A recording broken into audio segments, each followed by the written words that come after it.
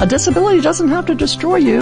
That's today's issue on Johnny and Friends. Hi, I'm Johnny Tata, and I will be the first to confess, when you get that bad medical report, when you learn the broken neck means paralysis, when you hear you have some terminal disease, when any of these physical hardships hit your broadside, it can come close to breaking you. And I've experienced many of these things, and Jesus is right when he said, in this world you will have trouble, because this world is so very broken, and God wired it to be very difficult. Disability is part of it, and it's not easy. And it's the little things that can get you down, like this battle with cancer, that I'm going through right now. It's making harder for me to feed myself with my right arm, where the muscles have been weakened where I had the tumor removed. And suddenly something that I had taken for granted for decades, for so many years, has been taken away from me.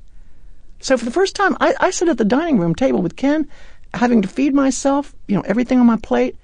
Well, let's just say Ken has to help me, and sometimes he has to have Kleenex nearby because it's just so disappointing. But I've learned these many years that embracing God in the midst of a physical affliction involves a lifetime of small choices. And if you're going through a physical hardship right now, I invite you to join me in committing to 4 simple things.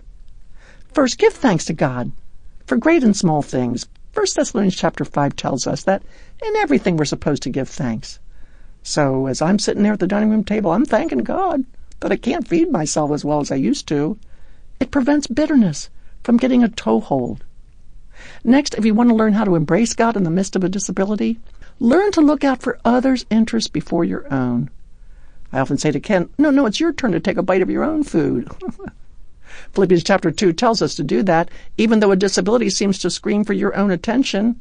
Even though your arthritis or autoimmune disease can turn your focus inward, learn to resist that temptation and always think about others' needs. I'll encourage Ken, now take a break from helping me. You help yourself. Another tip, take responsibility. Galatians chapter 6 tells us that we need to carry the load that God gives us.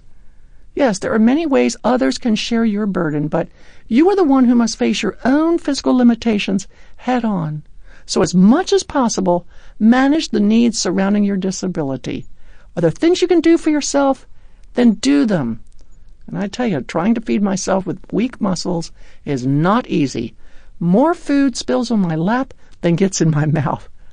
But I want to encourage you, as the weeks have gone by, and as I'm getting nearer to the end of radiation, I am able to feed myself a lot better. And I was never so thankful as when I was finally able to feed myself again with my right arm.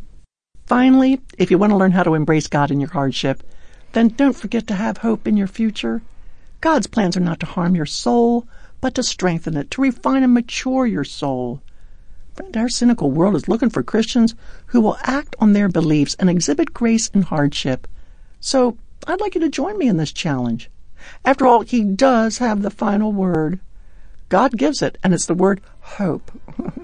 And hey, if you'd like to learn how to help people with disabilities like me, then contact johnnyradio.org and ask for your free copy of Start with Hello, because there's so much hope available for anyone with a disability.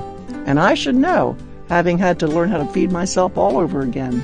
So go to johnnyradio.org today and ask for the free booklet, Start with Hello.